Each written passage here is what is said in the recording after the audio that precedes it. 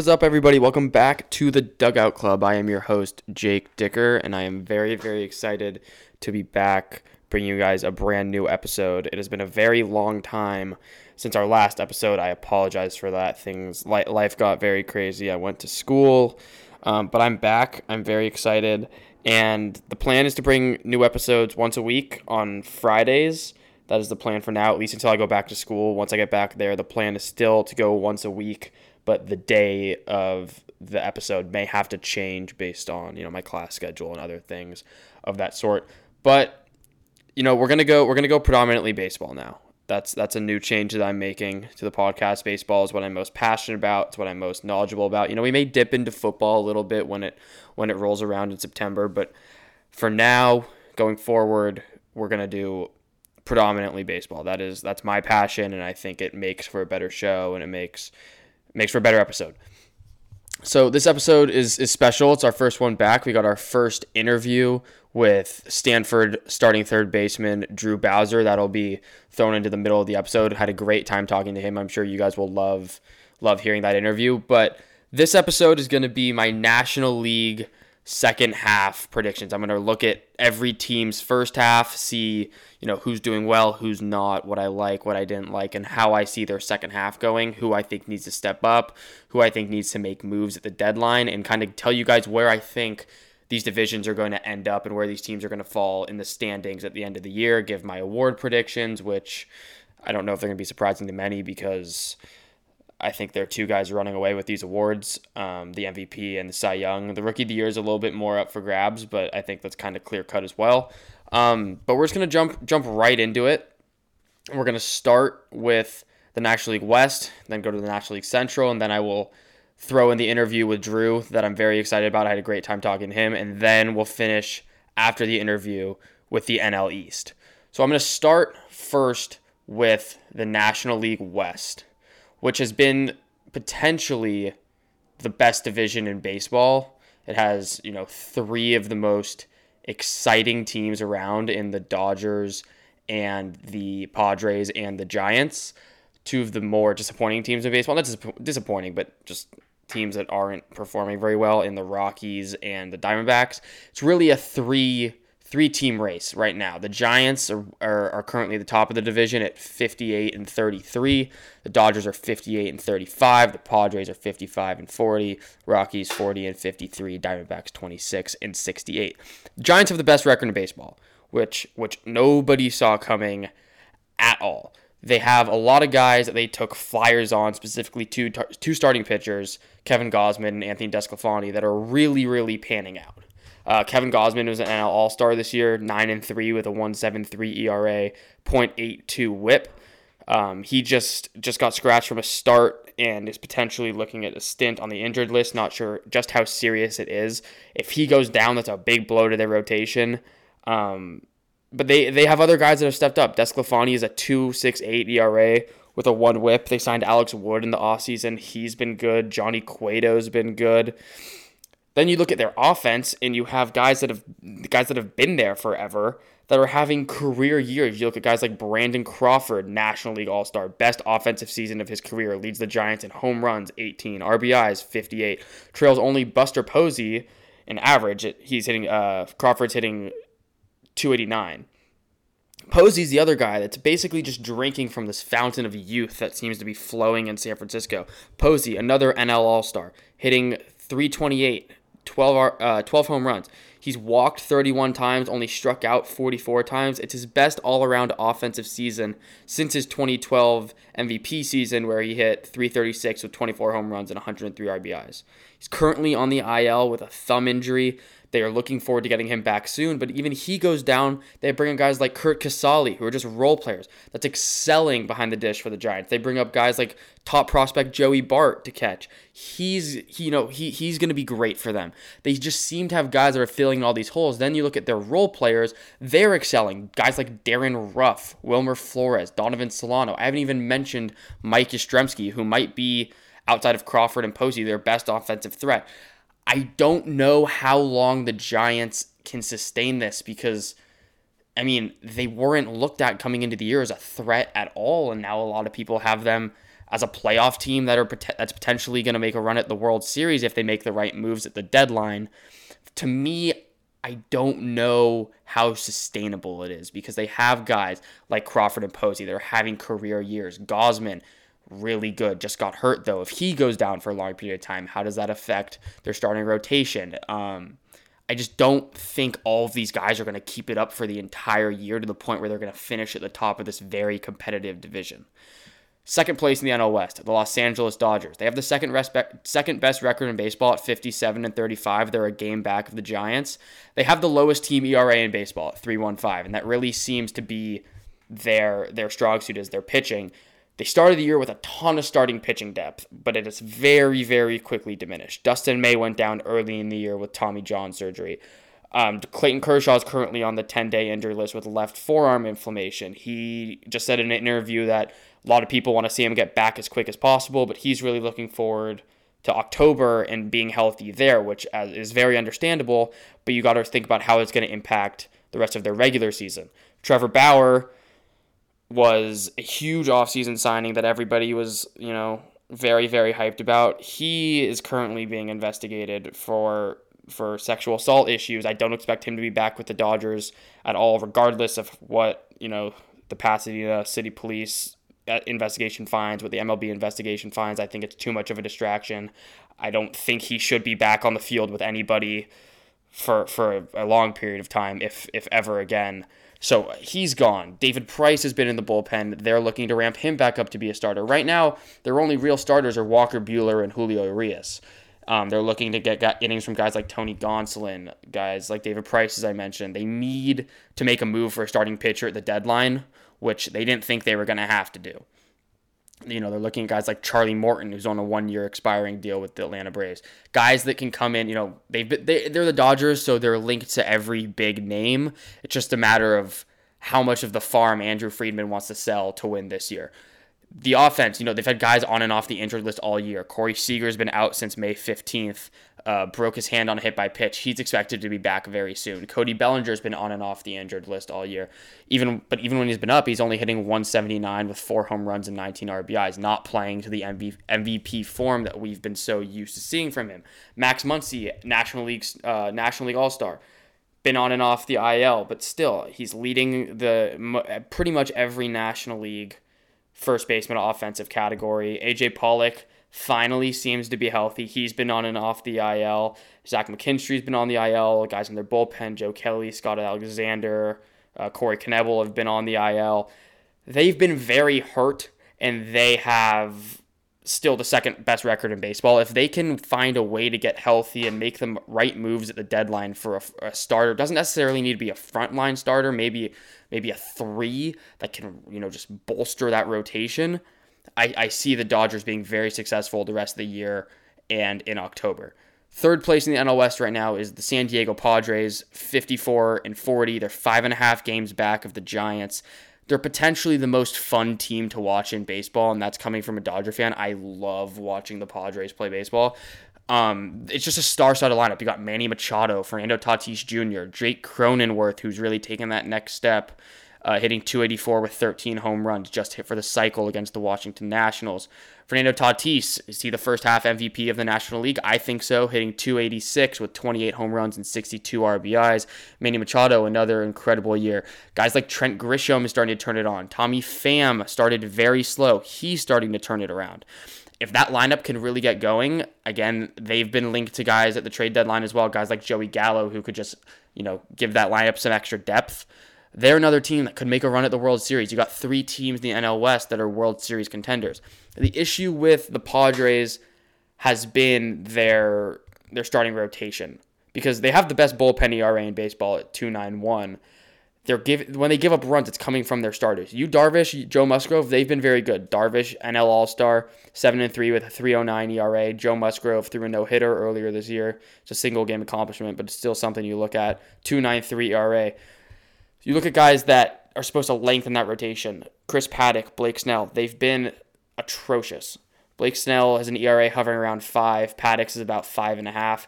Dinelson Lamet has only thrown 34 1/3 innings this year. He's been on and off the IL, and his return timeline is pretty unclear. So if they can get him back, that bolsters their rotation. If they can get at least one of Snell or Paddock kind of just back on track where their ERA is somewhere between 3 and 3.5 and not between 5 and 5.5, that'll really help. Because if you get 6 innings out of your starter of 2-run ball, you can hand it over to the bullpen.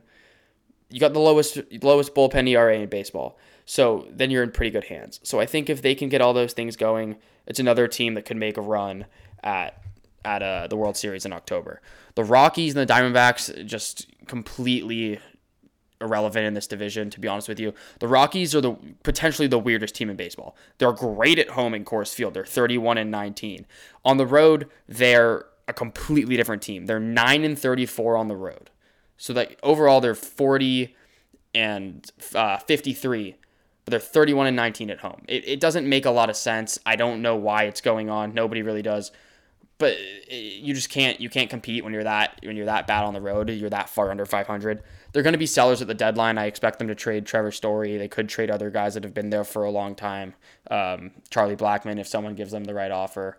But they need to get rid of guys and bolster that farm system and hope that they can be somewhat competitive in the future. The Diamondbacks are the only team worse in the National League than the Rockies. They're the worst team in baseball at 26-68. Ketel Marte missed a large chunk of the first half.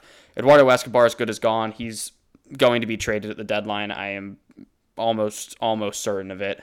Their starting pitching has been pretty atrocious. They have one starter, Merrill Kelly, who's eclipsed 100 innings. Madison Bumgarner's ERA around 5.5, Merrill Kelly around 4.5, Caleb Smith 4.5, Zach Gallen, who some people had as a dark horse Cy Young candidate coming into the year, 3.86. That's not going to get it done necessarily if you're looking at someone to front your rotation. Just not been a good year for the Diamondbacks as well as the Rockies. So it's really a 3-horse race in the NL West. My season final standings prediction, where I think this division is going to fall at the end of the year. I have the Dodgers winning the division. If they can get healthy, get everybody back on track, and make the right moves at the deadline, I don't think they'll have an issue winning this division. They have the second best record in baseball with no Corey Seager, guys on and off the IL. If they can get everybody healthy, they'll be fine. Second, I have the San Diego Padres. I think that they're getting hot. I mean, at the right time. They struggled at the beginning of the year. They've been much better as of late. If they can continue to stay hot, I think that they'll be okay. In third place, I have the San Francisco Giants, who are currently in first place. I just don't think that they're going to be able to sustain this for an entire year. Some people call me crazy that tell me that they've done it for one half of the year. There's no reason they can't do it for 2 full halves. If they can, great for them. I just don't. It takes one injury, one guy to go down for, I think, the Giants to just kind of spiral a little bit. I still think they're going to make the playoffs. I just don't see them winning this division. And then I have the Rockies in 4th and the Diamondbacks in 5th place. That wraps up the NL West. We're going to jump right into the NL Central. Standings in the NL Central currently look like this. Brewers at the top, 56-39. Cincinnati Reds, 7 games back of the Brewers, 48-45. Cubs, 46-46, right at 500, 8.5 games back. Cardinals, 45-47, 9.5 games back. And the Pittsburgh Pirates, just completely out of the race, 36-57, 19 games back of the Milwaukee Brewers. The Milwaukee Brewers, it's all about their pitching. Corbin Burnes, Brandon Woodruff, Freddie Peralta, Josh Hader, all National League All-Stars. They have what I consider the best 1, 2, 3 in baseball this year, which is something that Brewers fans have been unable to say about their club for a very long time. The thing with the Brewers has always been, you look at their 2018 NLCS team where they lost in 7 games to the Dodgers. They had the hitting. They just didn't have the pitching. They were starting guys in that series like Jhoulys Chacin, Wade Miley, who's been pretty good this year for Cincinnati, but wasn't the same guy in 2018. Brandon Woodruff was really young. Corbin Burnes was coming out of the bullpen. He wasn't bolstered up to be a starter yet. The thing with the Brewers is they've always had the offense. They've never had the pitching, but now they finally have the pitching. The offense is very meh. So if they can go out and get the right pieces offensively at the deadline, they're going to be in really good shape to run away with this division. Corbin Burnes is a number 1 on most staffs. I think he's the 2 on this staff. I think that Woodruff is the 1, and Peralta on pretty much any staff you look at in the not in the National League, in baseball, maybe outside of a team like the Dodgers or the Padres. He's a 2 on every staff. He's a 3 on this staff. Woodruff's 7-4 with a 2.06 ERA, a .82 WHIP, and a 10.2 Ks per 9.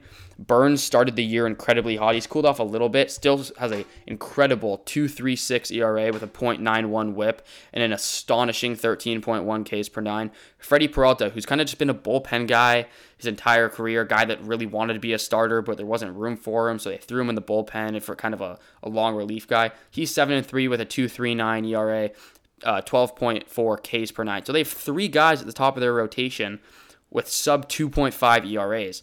In an NLDS where you're playing a best of five, you got to win 3 games. You throw those 3 guys out there, you're in great shape. Same with a best of 7 series. You can get 6 starts out of those guys. If you have to go 7 games, you're looking really good. Their offense hasn't been incredible.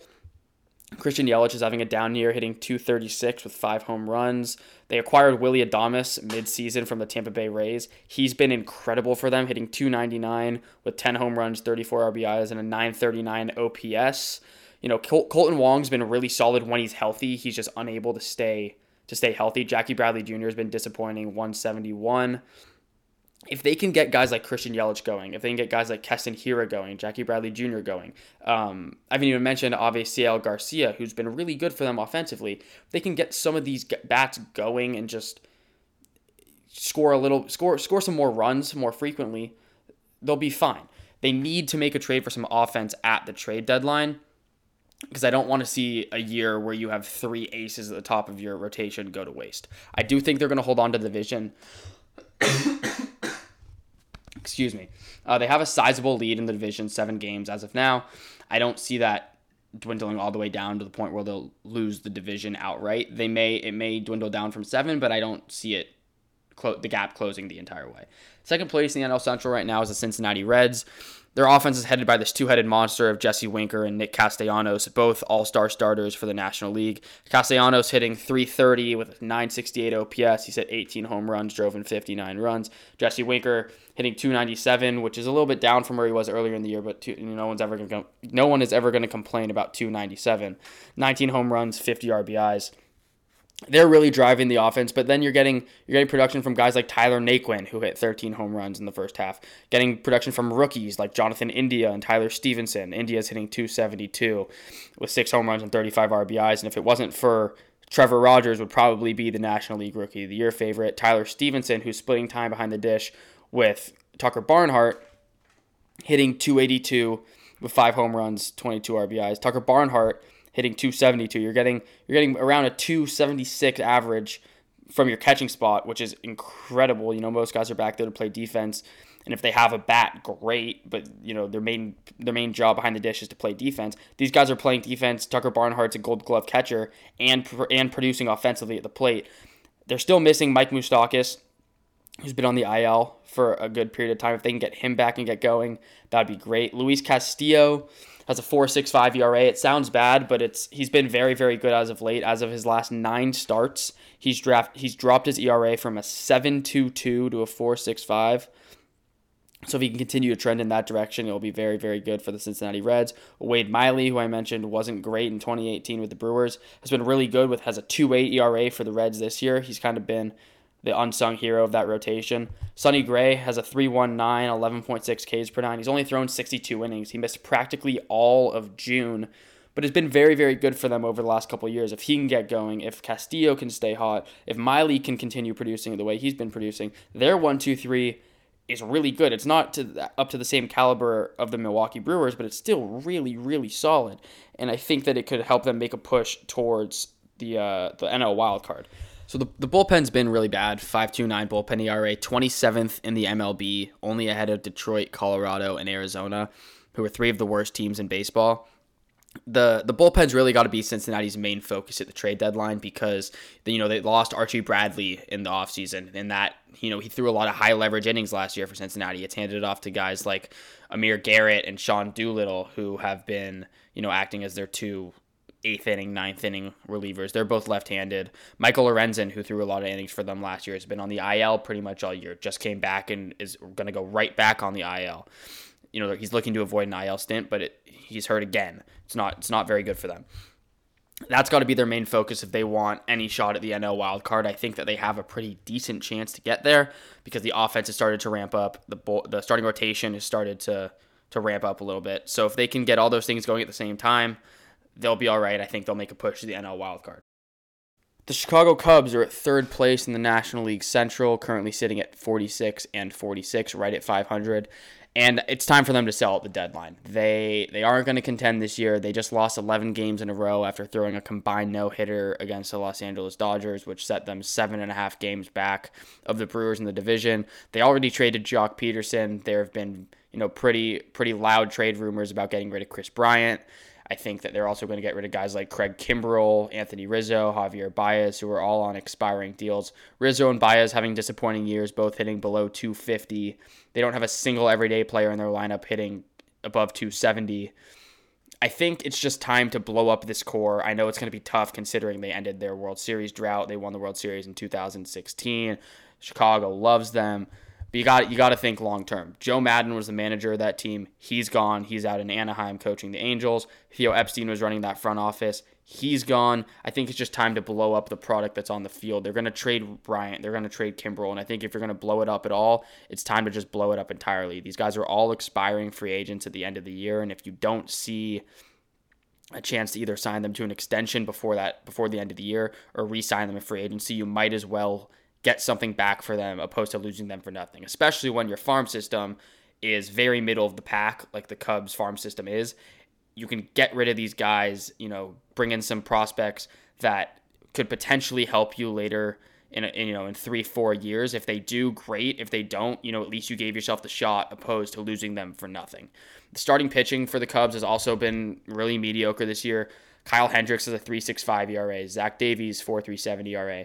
Adbert Alzolay has a 4.59 ERA. Jake Arrieta has a 6.3 ERA. The Cubs aren't going to contend this year, unfortunately. It's always good for baseball when the Cubs are good and the Cubs are contending. But I don't see it for the Cubs this year. I think it's time for them to blow it up and move on.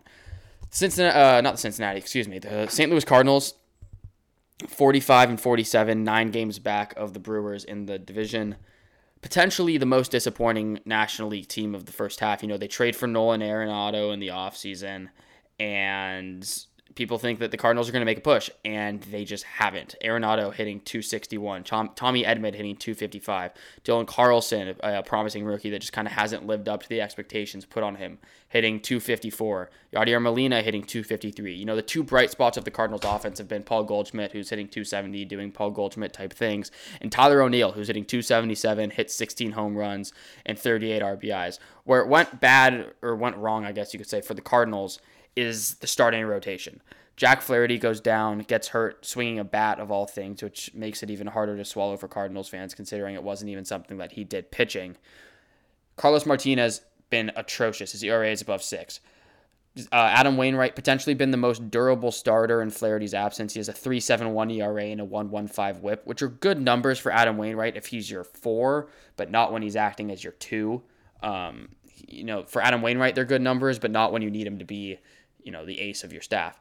Kwon Hyung Kim has been really, really good in his last couple starts. Left-handed starter for the St. Louis Cardinals has a 2.87 ERA. He's been pretty good. I think they need to get Flaherty back, bolster that rotation, and make a push towards a wild card spot. It might just be a little bit too late for this year for them to do that, considering the disappointing first half that they've had. 5th place in the National League Central at 36-57 is the Pittsburgh Pirates. They're 19 games out of first place in the National League Central, and they're outside of they had 2 All-Star game starters, Adam Frazier and Brian Reynolds, but outside of those 2 guys, it's been a terrible year for Pittsburgh. There's not even much worth talking about with them. They're not going to win the division. They're not going to compete for a wild card spot. If they want to blow it up, there's not even much to blow up, but you want to get rid of guys like Frazier and Reynolds, get some pieces back. You can. I think Frazier is more likely to be moved than Reynolds. But that's about all I have on the Pittsburgh Pirates. My season final standings prediction for the National League Central. I have the Milwaukee Brewers finishing in first place. I think the starting pitching is good enough to the point where they will hold on regardless of what the offense does and win that division. Second place, I have the Cincinnati Reds. Third place, I have the Cardinals jumping the Cubs because I think the Cubs are just gonna blow it up. I have the Cubs coming in 4th and the Pirates coming in 5th place. So that's it for the first two divisions, the National League West and the National League Central. I am now going to give you guys the interview I did with Stanford starting third baseman, longtime friend of mine, Drew Bowser. We sat down, had a good conversation. Very excited for you guys to hear it. Here it goes.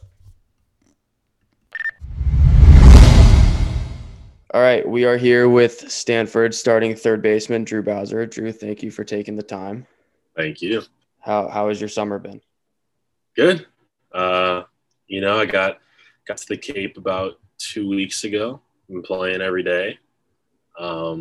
Weather's been okay. Had a couple of rainouts, but besides that, it's been amazing. How much time off did you take between the end of your year in Omaha and then going out to the Cape? About a week.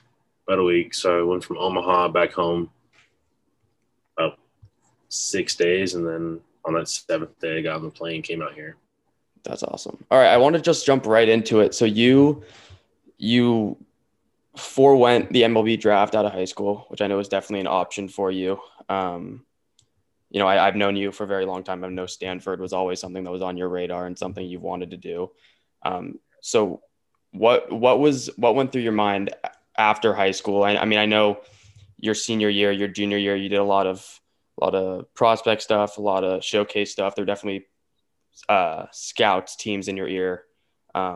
What kind of led you towards Stanford opposed to seeing where you could go in the draft and going that route? Right. So, I mean, Stanford has always been my dream school. You know me as a kid. Even as a kid, I was always wearing Stanford gear, and my mom went there. And, even though my mom went there, it was definitely my decision.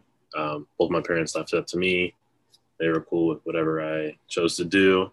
So eventually I committed there. And, that senior year was interesting because it wasn't like I was fully just not entertaining the draft. I got to have some really good conversations with some teams and went through that whole process. But at the end of the day, when we were going through it and getting close to the draft, I was like, you know what, I can't possibly pass up going to Stanford. Like, everything about it to me is perfect. The academics, the athletics, the baseball team. So, getting the opportunity to go to the best school in the world, I couldn't pass that up. Yeah, I know. Like growing up, a lot of kids are like, "Oh, we want to play." You think of the big stages, like Little League, World Series as a young kid. Then you think about playing the MLB, whatever. Was playing, like getting to Omaha and playing on that stage, something you really ever thought about? Was that a Yeah, determining factor at all? it was crazy to me because um, we were 13. We went to a tournament, so there was some travel ball tournaments that happened also during the College World Series. So my travel ball team went out there. We play our game in the morning and then come back, hang out, and then go to the games later. So, going to that at a young age and seeing Dansby Swanson play right after he got drafted number one, and then finally getting there my freshman year, and it's like that first national anthem and they had the flyover with the players. It was like, this is I don't want to say I almost got emotional, but it was like, damn. No, I mean it's very understandable.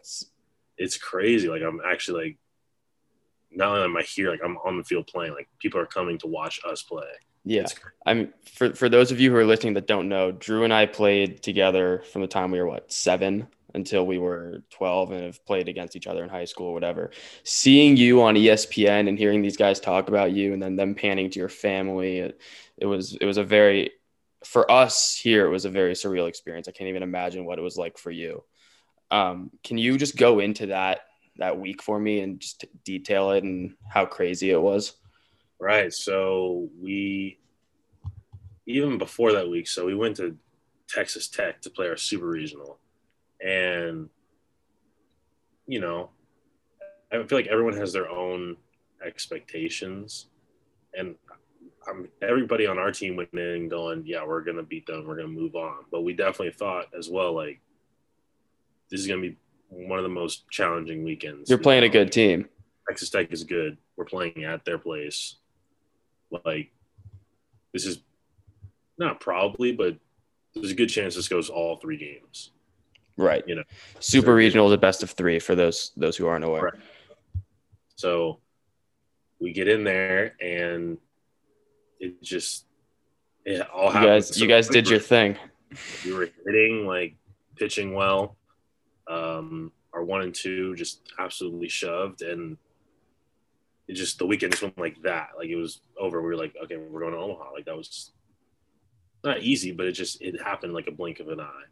So we get back. We have a couple days of practice, and then we get on that plane and we arrive, and it's like police escort to the hotel, like all that kind of stuff, and it's crazy. Like, people, you get to that town and it's like, there's not. There was a USA swim competition going on, which is also big, but there's like a good amount of people there that are like Yeah. literally just there to It's like watch it. it's like when the circus comes into town. When the College World Series rolls back around in Omaha, everything else kind of stops.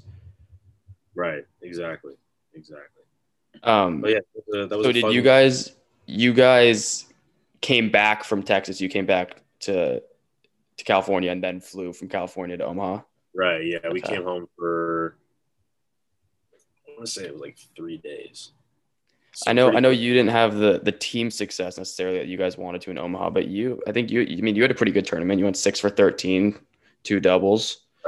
Yeah, but Um, I mean, even as far as team success, like, it didn't end how we wanted it to go, but you know, I think just having a lot of young guys in that lineup, being able to perform on a big stage, and even like after everything we went through to get all the way there, and a lot of people counting us out, and at the beginning you're like, people just not thinking anything of us, like, we kind of just prove them wrong. is it fair to say that your freshman year at Stanford was the craziest year of baseball you've ever played, playing through a pandemic? One of the craziest, but also one of the most fun. um, Yeah. I think this is a big reason why we made it to Omaha, is that I feel like the team chemistry we had this year was probably the best team chemistry I've ever had on a team. Like, all the guys going through the same stuff, getting tested 3 times a week, um, having to deal with wearing masks and distancing in the dugout. And, we got shut down at one point because we had a couple positives. We got shut down for a week and having to come back from that and, get right back into it and all that kind of stuff. And also not having a fall. Like, we literally, or me personally, because some guys were there in the fall, but some weren't. But people like me, like, we showed up 3 to 4 weeks before season started. And it was like, you haven't played since high school, but here we go. Yeah, with like the protocols in place, what did your day to day look like at home and on the road? Like, how flexible were you guys able to be on the road with like, was it just like to the Uh, field and back to the hotel, or what was it like? I mean, kind of, yeah. When you travel, it was like, get up, team breakfast, but it's like, go downstairs, pick it up, and bring it back to your room. Everyone had their own separate rooms. Um, so yeah, eating there, get on the bus, have your mask, get to the field, play a game and all that. And then it was like, come back, get your food in your hotel room, and Like team do it all over. dinner, but just grab your stuff and get back up to your room. Yeah, exactly. We didn't have an actual like team meal in, I guess, how the hotels have like the ballrooms, like the dining Right. room, Right. until the super regional. Wow. That's a Yeah. long time. But that's Texas. So Right. Yeah. So you throughout high school and whatever got to do a lot of very cool baseball experiences. I want you to rank them for me if you can. I'm going to give you four. Okay. right. So Team USA, I'll give you the four. Just put them in order. Yeah. Team USA, U18 team. PDP, which for those of you who don't know is the MLB prospect development pipeline, which I believe now is in North Carolina, their USA training complex. But when you did it was at IMG Academy. Is that right? Yeah. And you got to do some very cool things there. Perfect Game All America weekend. Right. and then playing in the All-Star game in Cleveland after PDP. And Omaha. So 5. I assume Omaha is going to be at the top of that list. Man.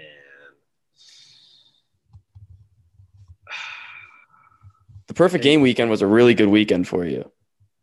Yeah. You won the home run derby event, then you won the MVP of the game. Not to mention you're also the top fundraiser for the Children's Hospital down in San Diego, over $15,000. That's a tough one. I got Omaha at the top.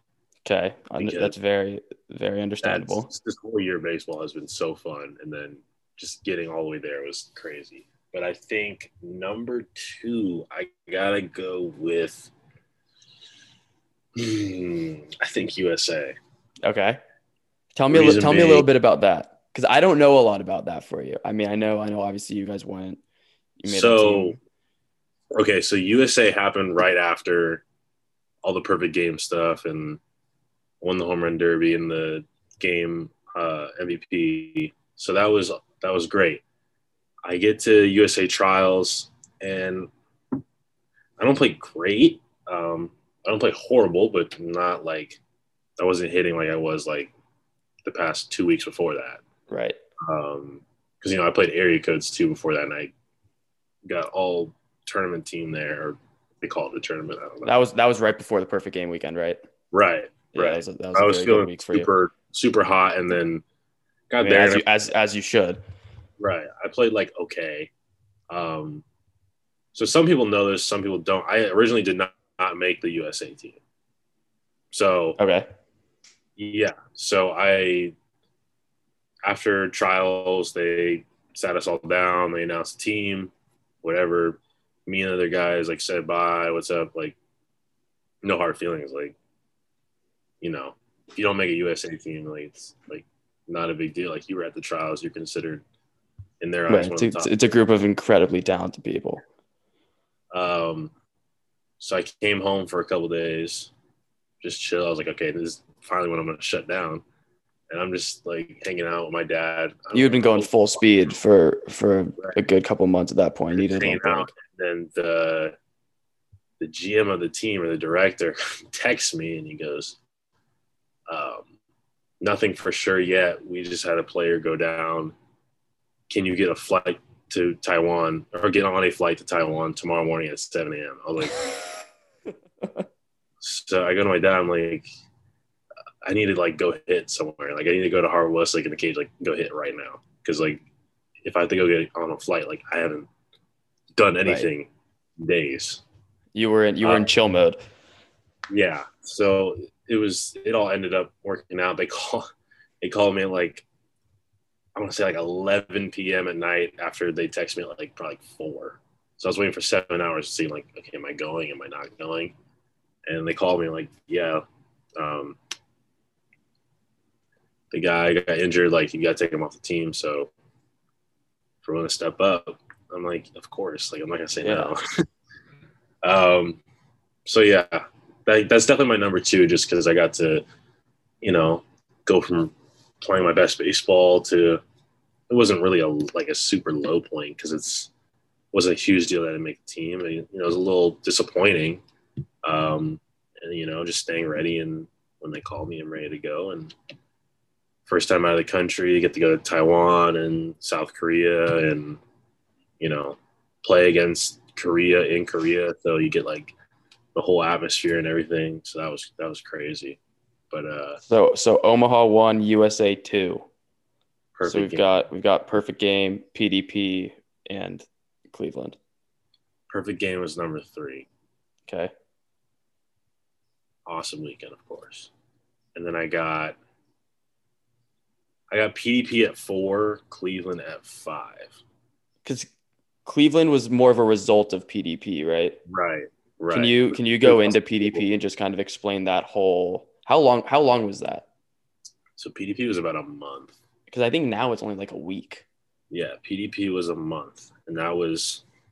And you were surrounded by a lot of, I mean, not just guys your age, but like big league guys that have been there and done it all. And I'm sure you got more guidance and wisdom and than you could have ever imagined in that month. Right.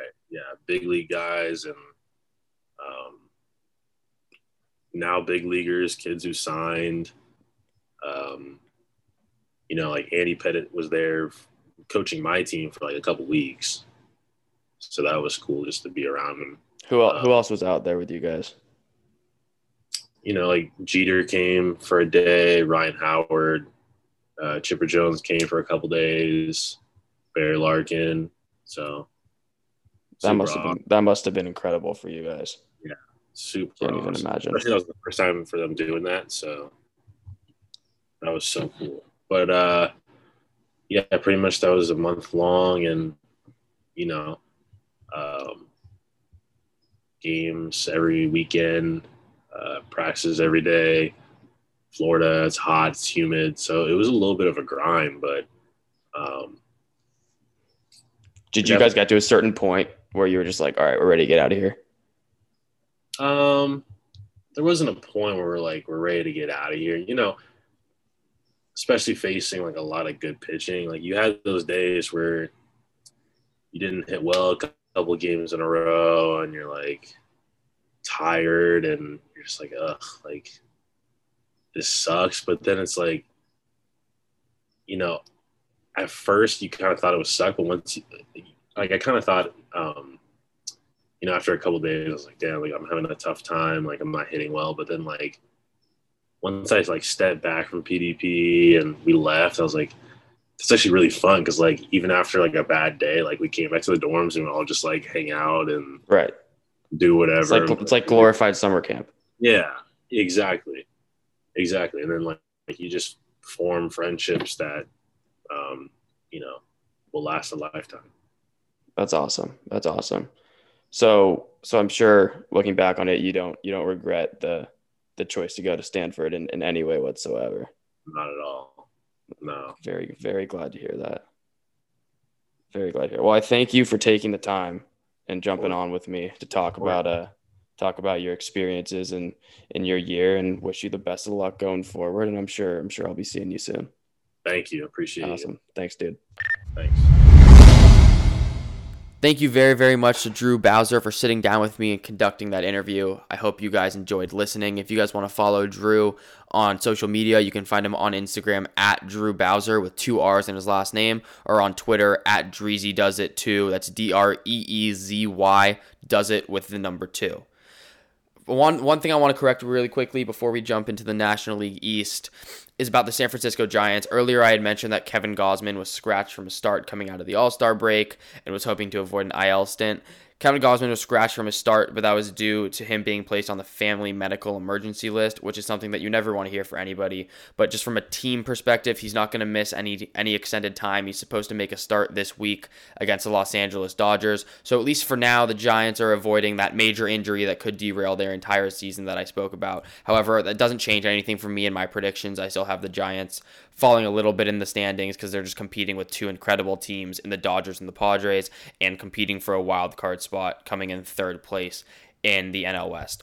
Our final division is the NL East, which is the tightest division by far in baseball. The 5th place Marlins are 8 games back of the 1st place Mets. And every other division in baseball, including the American League West, Central, and East, the last place team is at least 18 games back of the 1st place team. So the Marlins being only 8 games back, the gap between the top and the bottom of this division is much closer than anywhere else in baseball. It's a lot of everyone just kind of beating up on each other. The Mets are at the top. They're hovering around 500, 47 and 45.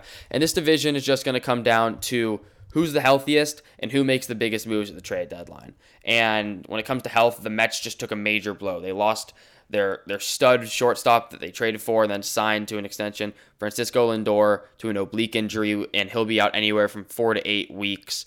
They're hoping it's obviously on the 4-week end of that, but oblique injuries tend to linger even if he's back right away, or not right away, but at the beginning of that timetable.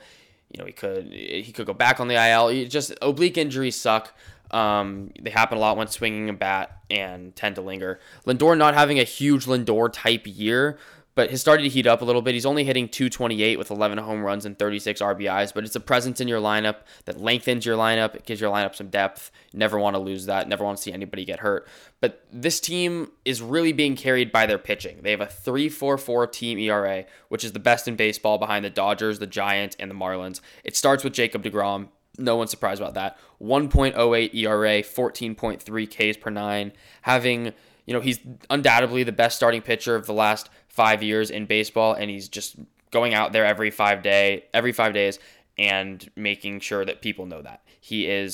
Makes major league hitters look like they've never picked up a bat before. It is the most incredible thing I've ever seen. He is running away with the National League Cy Young Award. Some people have him listed as an NL MVP candidate as early as, some people have him winning it. Some people have him coming in second place. He just went on the IL today with forearm tightness, which is going to hurt his MVP case. I don't think it's going to hurt his Cy Young case. The numbers he's putting up are way too good for anyone else to surpass him unless he suffers a major, major injury that shuts him down where he just doesn't have enough innings to win the award. From a team perspective, the Mets, you never want to see your ace go down, ever, but they have enough starting pitching in that rotation where if they can pick up the offense a little bit, I don't think they'll falter that much. You got Marcus Stroman and Taijuan Walker as the 2-3 behind deGrom in the rotation. Taijuan Walker, they took a flyer on him. Nobody really wanted to sign him. He was an all-star this year. 2.5 ERA. Opponents are hitting 194 against him. Marcus Stroman, very solid, 2.79 ERA. The starting rotation for the Mets has been really solid. Even losing a guy like Syndergaard who hasn't thrown all year because of injury. Steven Matz is now with the Blue Jays, but the rotation's been very, very solid. The Mets have a lot of really great offensive talent that are just kind of coasting along right now. No one's producing at a ridiculously high level. It's very, average right now. It's just kind of who's going to step up on that given night. No one's consistently putting up big numbers. They need 3 to 4 guys to kind of take the next step and start hitting like they were, 1-2 years ago. And the Mets will be in really, really good shape. They're already at the top of this division and they haven't yet hit their stride. Jeff McNeil, Pete Alonso, Dom Smith, Michael Conforto. These are guys that I'm talking about. McNeil's hitting 257, 3 home runs, 15 RBIs, only played in 55 games. Same with Michael Conforto, only played in 55 games, hitting 206 with 3 home runs and 19 RBIs. Those are 2 guys that have been very productive for them the last couple of years. If they get going, the Mets will be in good shape. Pete Alonso just won his second consecutive home run derby, hitting 252 with 17 home runs, 49 RBIs. That's all you're really going to get out of Pete Alonso. He's never going to be a guy that's going to hit you, 310, 315. He's always going to hit around that 250, 260, but he's going to hit, the power numbers are going to be there. And again, this year they are. Dom Smith, 248, 9 home runs, 37 RBIs. If he can get up to, 270, 275, they'll be in very good shape. They are contenders at the trade deadline to make a big move, especially with a guy like Lindor going down. If they want to go out and look at a potential, shortstop replacement, they could do that. They just got J.D. Davis back, who's been on the IL pretty much most of the year. He'll be very productive for them. Brandon Nimmo, at the top of that lineup, if he gets going, they just need 3 or 4 out of their 7-8 guys to really get going, and the Mets will be in very good shape. Second place in the NL East right now is the Philadelphia Phillies. The Phillies start hot every year, and then they fall off, and unfortunately, that's kind of where I see this headed again. The top, they got the top of their order is really, really good. Gene Segura, Bryce Harper, JT Realmuto. Bryce is hitting 283, Realmuto hitting 269, Gene Segura hitting 318, but then after that it falls off quick. Rhys Hoskins, Andrew McCutchen, Alec Baum, Didi Gregorius have all been very disappointing. Hoskins hitting 232, McCutchen hitting 227, Bohm hitting 243, Gregorius hitting 219. At least for Hoskins and McCutchen, the power numbers have been there, so you can kind of live with the average being a little bit lower. Hoskins, 20 home runs and 55 RBIs in the first half. McCutchen, 15 home runs and 48 RBIs. So at least with Hoskins and McCutchen, you can live with the average being a little bit lower because you're getting the home run production. Baum and Gregorius, you can't really say the same. They're getting productions from guys like Brad Miller and Travis Jankowski and Ronald Torreyes, but these are guys that aren't going to put up big numbers throughout the year. They need to make a move for a bat at the deadline and get guys like Gregorius going and get guys like Alec Bohm going. Their bullpen has been atrocious, 4.65 bullpen ERA, which is 22nd in the MLB. They need to get a bullpen arm or two if they want any chance to compete at this division. Their rotation's been really good at the top. with Zach Wheeler, and then it kind of falls off quickly, just like their lineup. Zach Wheeler has been phenomenal, having a career year, 2.26 ERA, 145 strikeouts, third best in baseball, a .97 WHIP. The thing with Zach Wheeler in New York with the Mets was he was always this potential guy that had great stuff, and if he just figures it out, he'll be able to put it all together. Well, he's figured it out. He's finally figured it out in Philly, and he's having that career year that everybody was looking for from him. And when they signed him, they were just looking for him to be a number 2 behind Aaron Nola, and he's very, very quickly become the one, partially due to his incredible performance, but also a lot to do with the fact that Nola has fallen off. His ERA this year is above 4.5, which is not going to get it done. They need him to get going. They've been getting innings from guys like Zach Eflin and Vince Velasquez, who've been very hit and miss. They need Nola to get going so they can have a dominant 1-2 at the top of that rotation. And then, they're always in the market to trade for a starter. Third place in the NL East is the Atlanta Braves, who were my preseason pick to win this division. They started slow. They looked like they were starting to figure it out. And then Ronald Acuna Jr. goes down, tears his ACL, and is out for the year. That puts them in a very weird spot because they lose him. They're in third place in the division. They're not necessarily going to contend for a World Series this year if they don't pick it up immediately. But they also got a lot of young pieces where it doesn't make sense for them to become sellers at the deadline and blow it up because their window is still very open and Acuna Jr. will be back in a year and they could contend for a World Series next year and for years to come after that. So it kind of puts them in a weird spot at the trade deadline where I could see them necessarily not trading guys that are on long-term deals, but trading guys like Charlie Morton who are on expiring deals and getting pieces that could help them in 2 years. They have their studs. Freddie Freeman, all-star. Ozzie Albies, all-star. Austin Riley having an incredible breakout year at the plate. They just traded for Jock Peterson, who's not going to put up massive numbers, but it shows you that the Braves aren't going to sell and roll over and die. They're going to do what they can to improve this year's club without blowing anything up and compete this year for as much as they can. They don't have that much starting pitching, which is weird considering the thing with the Braves 2-3 years ago was they have all these pitching prospects. Guys like Sean Newcomb didn't necessarily pan out. Guys like Mike Soroka, who's been hurt. Guys like Max Fried, who had a great 2020 in the COVID year, but having a very disappointing 2021, 4.29 ERA with a 1.33 WHIP. Ian Anderson was a prospect that they had coming up. They were very excited about. He's been all right. He has a 3.56 ERA. They signed a guy like Drew Smiley. He has a 4.48 ERA. So the starting pitching isn't necessarily what they expected it to be, which is what has contributed to their current third place spot in this division. I don't think Acuna Jr. going down really kills any chance they had of making a real run at anything this year, at least in my eyes. Washington Nationals, fourth place team right now in the NL East. The lineup really isn't that bad. Trey Turner, all-star, having an incredible year. Juan Soto, all-star. Josh Harrison not took a flyer on him, but he's been very productive for them. Kyle Schwarber was incredible and having one of the best months of baseball we've seen in a very long time. He gets hurt. Starlin Castro, been very solid for them over the last couple of years. He's being investigated for domestic violence accusations. Outside of Max Scherzer, the starting pitching is not very good. Steven Strasburg has been hurt all year. He's made 5 starts all year. He strained his calf in March. He went down with shoulder inflammation in April and May. He strained his neck in June and has a 4.57 ERA in 5 starts, just had another setback. And if things don't go well for the Nationals in the next 3 weeks, 2 weeks going up to the deadline, and the next couple weeks after that, if they aren't contending, there's no reason to rush Strasburg all the way back to pitch in meaningless games.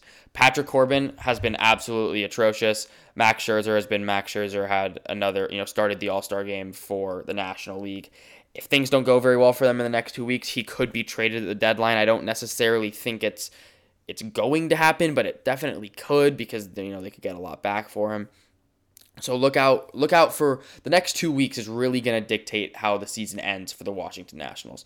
The Miami Marlins are the 5th place team in the NL East, and outside of guys like Jesus Aguilar, who's been really good, Jazz Chisholm has been very, very good.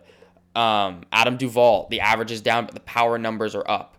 Garrett Cooper, same thing. Average isn't necessarily crazy high. Power numbers are up. He's been very solid for the Miami Marlins. I think it's just they're very young. They're not necessarily experienced out. Trevor Rogers has been an incredibly bright spot on the mound for them. My favorite for NL Rookie of the Year. I just don't think in this division there's enough for them to compete right now, and they don't have the pieces to go out and push for a wild card spot this year in this division. Although they're only 8 games out. So my season final standing predictions for the NL East. I have the Mets finishing at the top. I just think the starting pitching is there. They have enough solid bats that haven't been great that if they can get a few of them back on track, I think that they'll hold on to win this division. I have the Braves coming in second place in the division. I think the bats, Freeman, Albies, Riley, Swanson, are very, very solid. I think that they'll make a push for second place in that division. I have the Phillies coming in third, Nationals in fourth, and Marlins in fifth. So my division winners at the end of the year predictions: Dodgers, Mets, Brewers. My wild card teams are the Padres and the Giants. You'd be like, Jake, that's 3 teams from the NL West. Aren't they just going to beat up on each other? Is that even possible? It is possible. We've seen it before. 2013 National League wild card game was between the Pirates and the Reds. Some of you may remember it.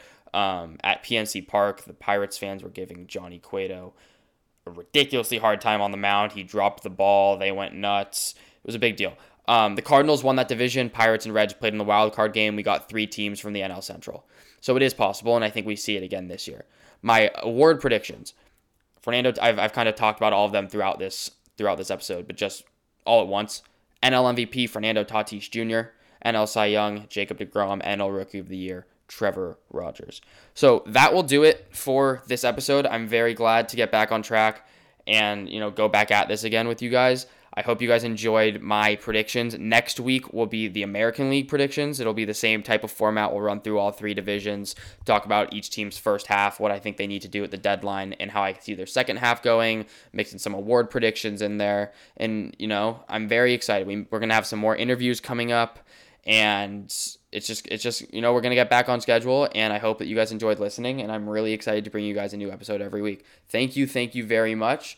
And, I'm actively looking for a co-host. If anybody knows anybody or themselves, hit me up on Twitter at Jake Dicker or at the Dugout Club _. Let's talk. It's much easier to do this if you're talking with somebody than talking by yourself for an hour, because you can kind of play off each other and go back and forth. So if anybody has any interest in that, let me know. But other than that, thank you guys for listening, and I'll catch you next week. Peace.